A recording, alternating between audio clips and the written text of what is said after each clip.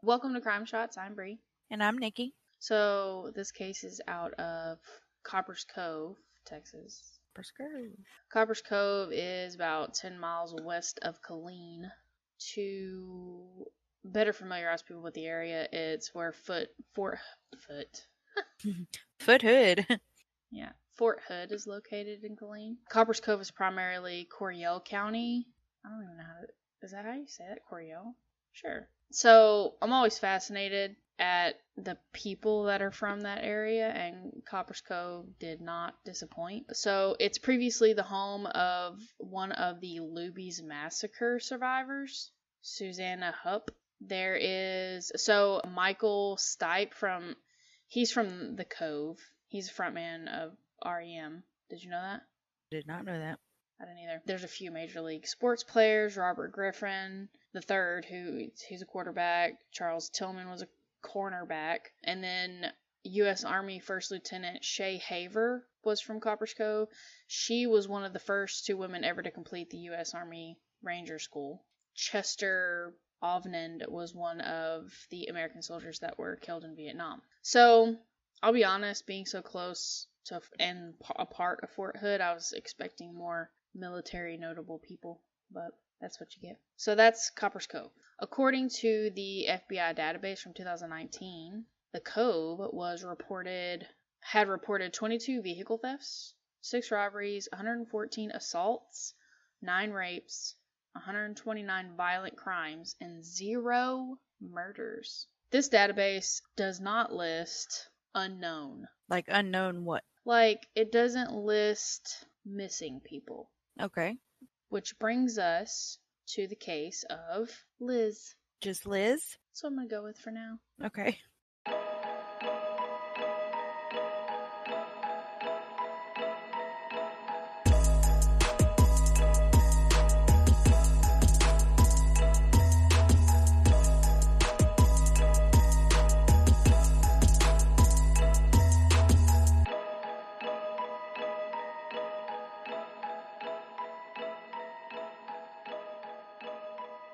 Elizabeth Campbell.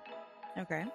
Was born May 31st, 1967, and she grew up in Lampasas. So Lampasas is like 30 miles west of Killeen and about 20 miles west of Coppers Cove. It's in Lampasas County, and it's home to mineral springs, which are rumored to cure ailments. Did you know that? I have heard that. Really? Mm-hmm. You never told me that. Well, because I don't believe it. I'm a skeptic. So Lampasas was home of the Horrell brothers.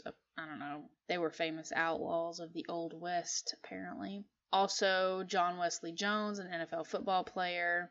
The country singer Dale McBride, and his son Terry McBride. And then Keith Noll, an American football quarterback. Stanley Walker. He was a previous editor to the New York Herald Tribune. And just a side note, Lampasas is also mentioned in the song Texas Women by Hank Williams Jr. Okay. So, Lampasas. Boom. Boom. So, Elizabeth grew up in Lampasas, and she came to be known to friends and family as Liz. Okay. So, Tom Campbell, Liz's father, was an engineer in the Marines during the Korean War and Vietnam War. So, for people that don't know, the Korean War ran from 1950 to 53 and was basically a fight between the North and South, like North Korea and South Korea. The U.S. got involved, they pick a side. That's how that happened. Mm-hmm. And then the Vietnam War, Wikipedia says it ran from 55 to 75. And according to History.com, it's basically the same thing. North Vietnam fights South Vietnam. U.S. picked a side, and they got involved. Okay. To sum it up. So Liz's father, Tom, during his travels in the military, met Sam Soon in Korea. They got married on April 14th, 1959. So they had 4 kids, all girls. So as you can imagine, a half Korean family and half Marine family, they are brought up with very proper and very high standards. Shockingly enough, it's not too far off from like how we were brought up, I guess. Okay. They're a very tight-knit family. They always keep in touch with each other. It's not like, they get older and just... No one's estranged. Right. Liz graduates from Lampasas High School and decides to attend Central Texas College in Killeen. So Central Texas College is a community college. Wikipedia says that it's highly affiliated with the military, and the campus in Killeen actually sits on like 500 acres of land that was donated by Fort Hood. Okay. They have approximately 40,000 students enrolled. The average cost of tuition is $3,300. Liz had a plan, right? So she's going to graduate from CDC, then transfer to Texas A&M for the fall semester of 89. She wanted to study marine biology. Marine biology is basically the study of like organisms in the sea. So A&M has a really good department of marine biology. They have a research facility in Galveston. They have like direct access to whatever they need to study that stuff. Right. So that's her plan. It's her jam plan. So Liz starts dating a dude.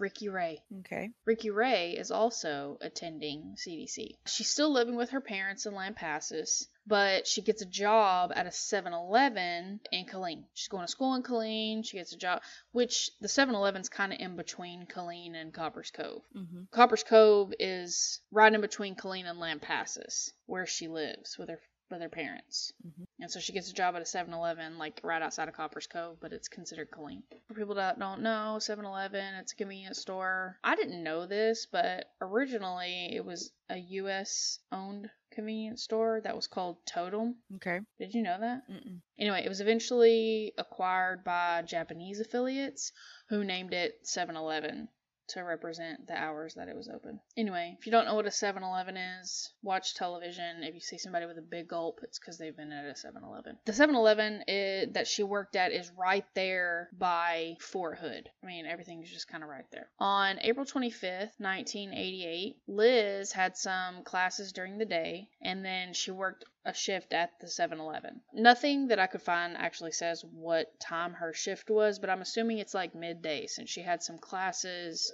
beforehand, and then based on the next timeline of events, she didn't work real late. So I would assume it's like a midday shift. Right. And I say that because after her shift, she goes to Ricky's house. They're either studying for like an exam, or they're working on something for school. So she goes to the like study session, and they get into a fight. The fight gets so heated that she tells Ricky, she's like, I need you to take me home. And he's like, no. And she storms out of the house. This happens close to like 10 o'clock. So that's why I say it's not like she worked like a late shift. Right. Anyway, she storms out of the house. Now, when you're imagining her asking her boyfriend for a ride, him refusing, and her storming out, remember, it's 1988. There's no cell phones. Right. There's no lifts, no ride shares. No Uber. Right. She just leaves.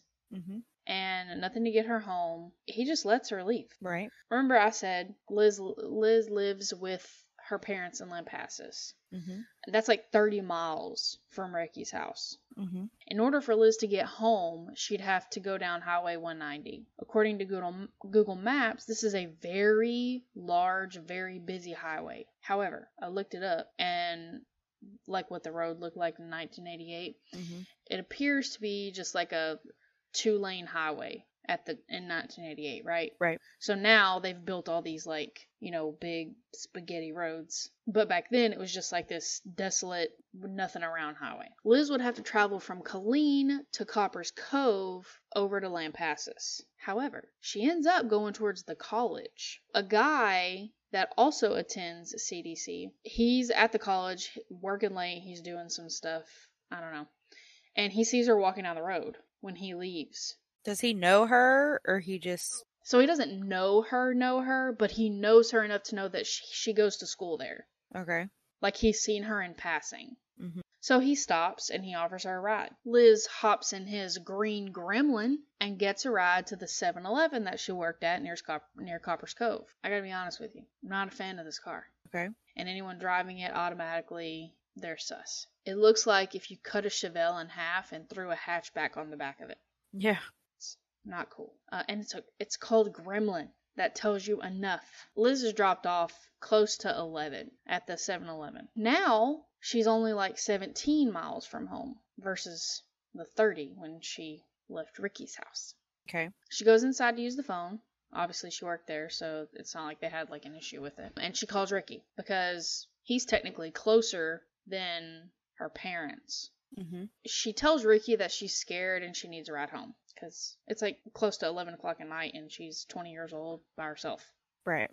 With no ride home. I really wish that I knew what their fight was about because they start arguing again on the phone and he refuses to come pick her up. Oh. Yeah. Side note, this is not a boyfriend, ladies.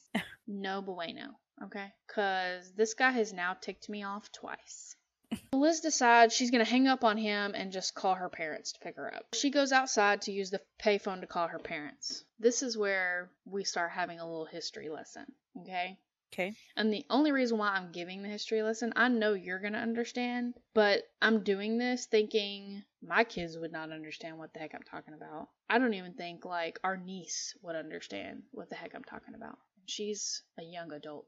So anyway, she goes outside to use the payphone. Remember, this is 1988, so a call from Copper's Cove to Lampasas would be considered long distance. Mm-hmm. So, I'll explain what all this means. Okay, it's not just a Ludacris song. Now, the phone numbers that you're given actually serve a purpose. And back in the day, we understood the meaning behind these numbers. So I will explain them to the up-and-coming generation. So a phone number in Copper's Cove may be something similar to 254-547-5555. Mm-hmm. Okay. These aren't just random numbers generated by a phone company that sends a signal to your cell phone. Mm-hmm. So the first three numbers are called the area code. Okay. This You're gonna identifies. go through this. Oh yeah. So this identifies a specific geographic region. Mm-hmm. In this case, 254 is the area code specific to the Copper's Cove area. So that means all the phone numbers that start with those three numbers, 254, were located in Copper's Cove. And they're landlines, so they don't move around. They're always there. So the next three numbers narrow that down even further. So in this case, the 547 could be like a small neighborhood. So then the last four digits are specific to that individual line. So if you pay attention to your phone number, those first six numbers actually help indicate where you're located. However, with today's technology, sometimes it's set by like the location that you bought your phone line, or you can set it up based on where you want to be located. For example, like I purchased my phone online, but when I first got my phone number, I technically still lived with my parents way back in the day. It's been so many years. Anyway, so my number is indicative like to that area. Mm-hmm. But I don't actually live there anymore. I'm explaining this to help understand the long distance thing. In 1988, landlines were billed like a standard amount for local calling. However, if you were to call outside of your local area, it's considered long distance calling, and you were charged per minute. So depending on the phone company, Wikipedia says they charged anywhere from 2 to 10 cents a minute. However, based on my childhood experiences, these numbers could have been much higher. Or I was on the phone a lot more than that. So that's long distance calling. So back to Liz. Mm-hmm. She decides to go outside to use a payphone because a call from Copper's Cove to Lampasas would be long distance and would have cost the owners of the store had she used their phone. Okay. A payphone is a landline open to the public, usually outside, surrounded by like a small booth, sometimes, not always by a booth. You put in change, the phone would work. It's like a vending machine. Mm-hmm. These used to be everywhere. Like everywhere you went, they were everywhere. I can't remember the last time I saw one. They're not everywhere anymore. Well, no. Everybody has a cell phone. I've used a payphone like a ton of times. They used to have a payphone at church camp. That's how everybody called home. But we also called collect, but that's another history lesson. By now, it's close to 12 a.m. when she calls her parents. Of course, they're asleep. And originally, Liz had told her parents that Ricky was going to be giving her a ride home. So they didn't answer their phone because they're asleep. They're not expecting to get a call from anybody. They're thinking that everybody's squared away. Mm-hmm. She calls them, they don't answer, and Liz disappears. The next morning, Tom and Sam soon find that Liz never came home like she said she would. So they call Ricky, hoping that, she's over there for some reason. Obviously, she wasn't. And so they think maybe Liz decided to go stay with her sister, who had an apartment at the college. She's not there. So they contact the police department, and obviously they're like, We can't do anything. It has to be so and so many hours. She's an adult. Maybe she doesn't want to talk to you. The Campbell family's just stuck. They have no idea where Liz is. They don't know what happened the night before. They don't even know what to do to try to find her. The case goes cold with no trace of Liz until 1992 when something super bizarre happens. Okay. The Crockett County Sheriff's Office in Ozona came across a discovery. Ozona? Ozona. It's West Texas. Okay. Remember, a few episodes ago, we talked about a family that was brutally murdered near Sonora off of dreaded Highway 277. Ozona is on the other side of Sonora. Okay. So 270 miles from Killeen. Employees at the sheriff's office were cleaning and organizing their evidence area when they come across a lost and found purse they believed was turned in sometime between April of 1988 and January of 1989. Inside the purse, they find a credit card, a social security card, an ID, all belonging to Elizabeth Campbell. So it wasn't part of evidence. They didn't have record of it. So it was just like something that, like somebody found a wallet in a parking lot and turned it into the police station. Right. To get it to the proper owner. So it wasn't, they didn't document anything. They have no idea how it got here, who dropped it off. They don't even know an exact date that it was dropped off there. When they turned it over to the family, they were able to confirm that the purse and contents did belong to Liz. However, her makeup, hairbrush, and keys were missing. Okay. But not anything to to identify her. It's so weird. Authorities believe that Liz was abducted and possibly murdered. However, the family not only has hope that she's still alive, there's possibly been evidence of it. Okay. So 6 days after Liz disappeared, Roger Anion, who was working at a convenience store in Waco, says that he saw her. Waco is like 70 miles north of Copper's Cove. Copper's Cove is where she was last seen. So Roger tells authorities that a car pulled up to a gas station and had 2 occupants in it, a male and a female. They come inside, and the male is clearly overpowering the female. I say overpowering because he's like holding on to her. Right. To keep her from running. Right. Roger describes it as holding on to her arm with force. So when he says that, I imagine like a cop holding on to someone's arm, like somebody that they've apprehended. Right. And that they've cuffed, but without the cuffs. So not like a wrist, but like an arm, like above the elbow.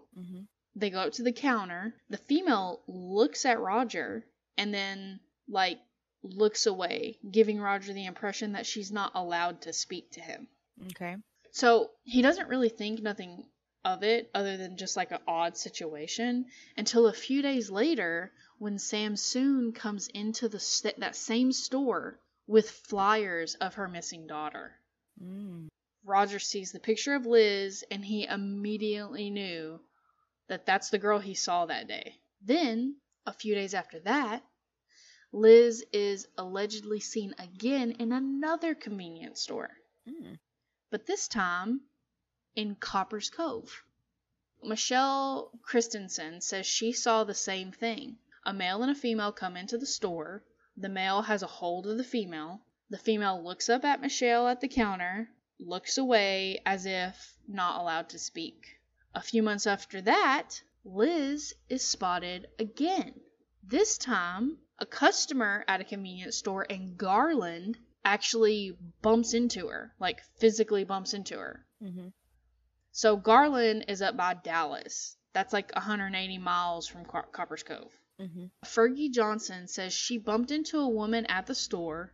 The woman acted absolutely terrified, like she had done something wrong. Later, when she saw a picture of Liz, she said she's positive it was her because she had a tooth that overlapped on the right side. So, she's able to point out, a distinguished characteristic about her and how she knows it was her. Right. In November of 1989, the case is featured on Unsolved Mysteries. So they describe the man that she was allegedly repeatedly seen with as being 5'7", 160 pounds. He has acne scars on his face with plucked eyebrows. And he was seen wearing a silver martial arts medallion with a gold chain. So Liz's family believes that she was abducted and forced into sex trafficking and has possibly lost sight of her own identity. Which they say that this is common when people are abducted and like put to work in some way, shape, or form, that they just completely disconnect from the world. Well, yeah, it's like a coping mechanism. Right. So that's what her family believes. Liz is approximately 5'2", 100 pounds. She's half Caucasian, half Asian, with brown hair and brown eyes. She has small scars on her chin, forehead, and on her right eyebrow. Her ears are double pierced. She has a small mole in the center of her back and a birthmark on her right buttock. She'd be 54 next month. Oh, wow.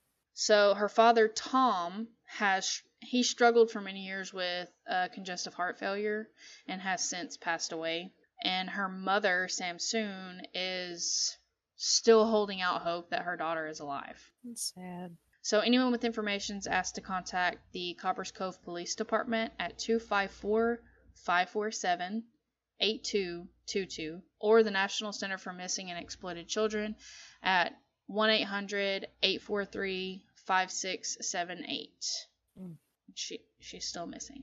Still missing. Yeah. 1988. I mean, I was looking at like some like stuff on Web Sleuths.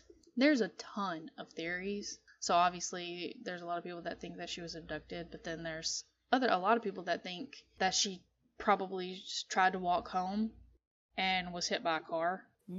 Like at first they're saying like a hit and run situation, but people are like, she totally would have been found if she was just hit and they ignored it. Right.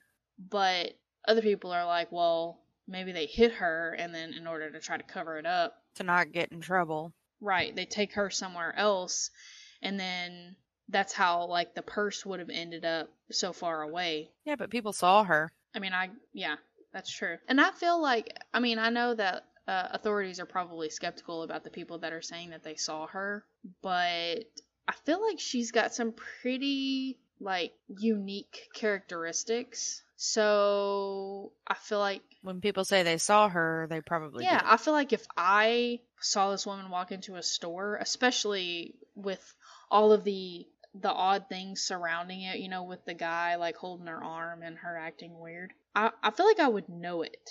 I would know that I saw her. Right. But that's I mean that's one of the things that like it's actually one of the trainings that we have to do for work is like human abduction. Oh, really? Because it happens. It's like right. So real. It's not a horror movie that you go see. It happens to people all the time. It's a scary world. This makes me angry at several people. Number one, I'm angry with the boyfriend.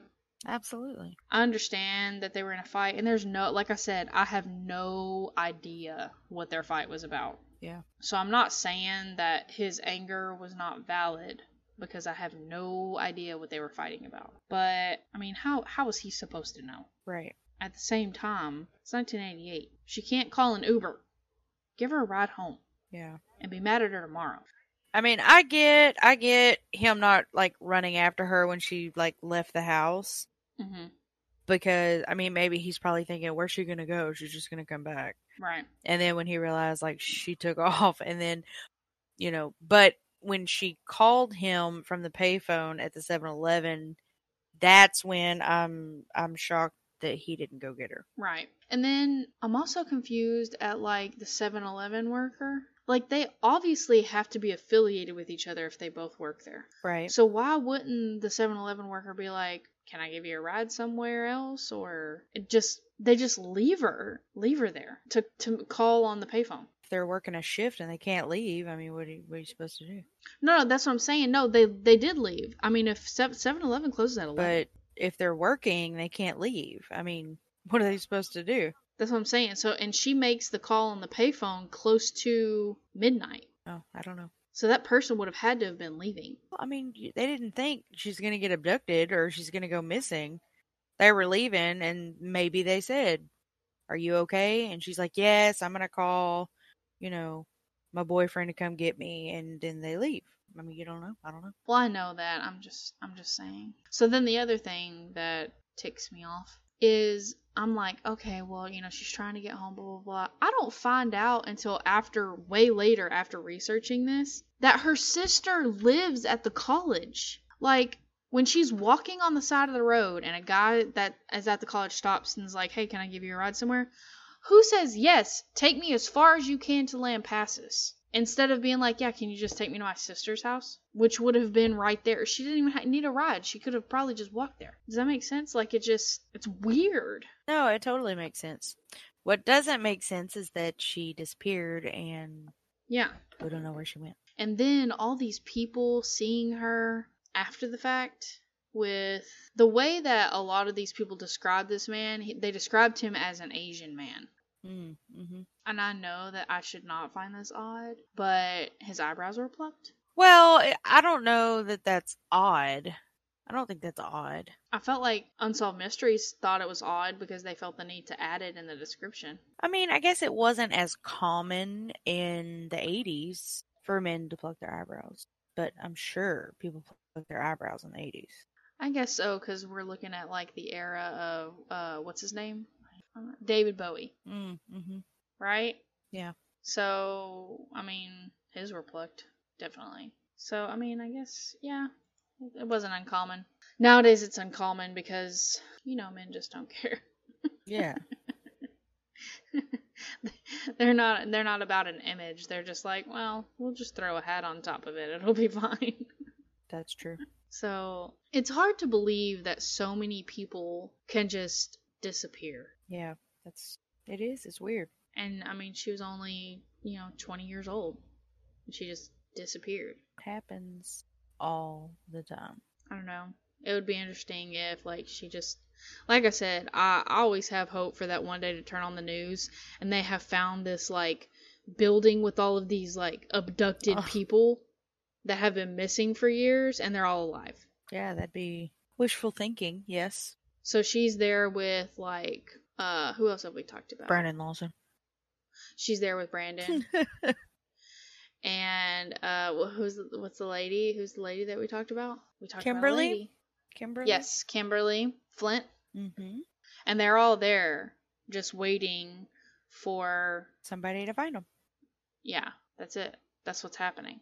That's what we're hoping for. We're hoping for that day to turn on the news and see all of the people rescued, right? Absolutely. And then we'll do an episode about all the people that are rescued. Yes. It'll be a happy episode. That was good. Close to home and happened in the 80s. Went back a little ways for that one. Mm-hmm. But it was good. Had a little history lesson. Mm-hmm. Mm-hmm. So, I mean, we don't have a very large young person demographic, but maybe y'all can let your grandkids know how it used to be in the day. And a shout out to our new listeners in all these different countries. Finland. Hey, Finland. What was one of them was Malta? Yeah. Or, people who lie about where they live. Shout out to you. My podcast profile says I live in Jersey. Fist pump, push up, chapstick. Hey. All right, on to the next. Here we go.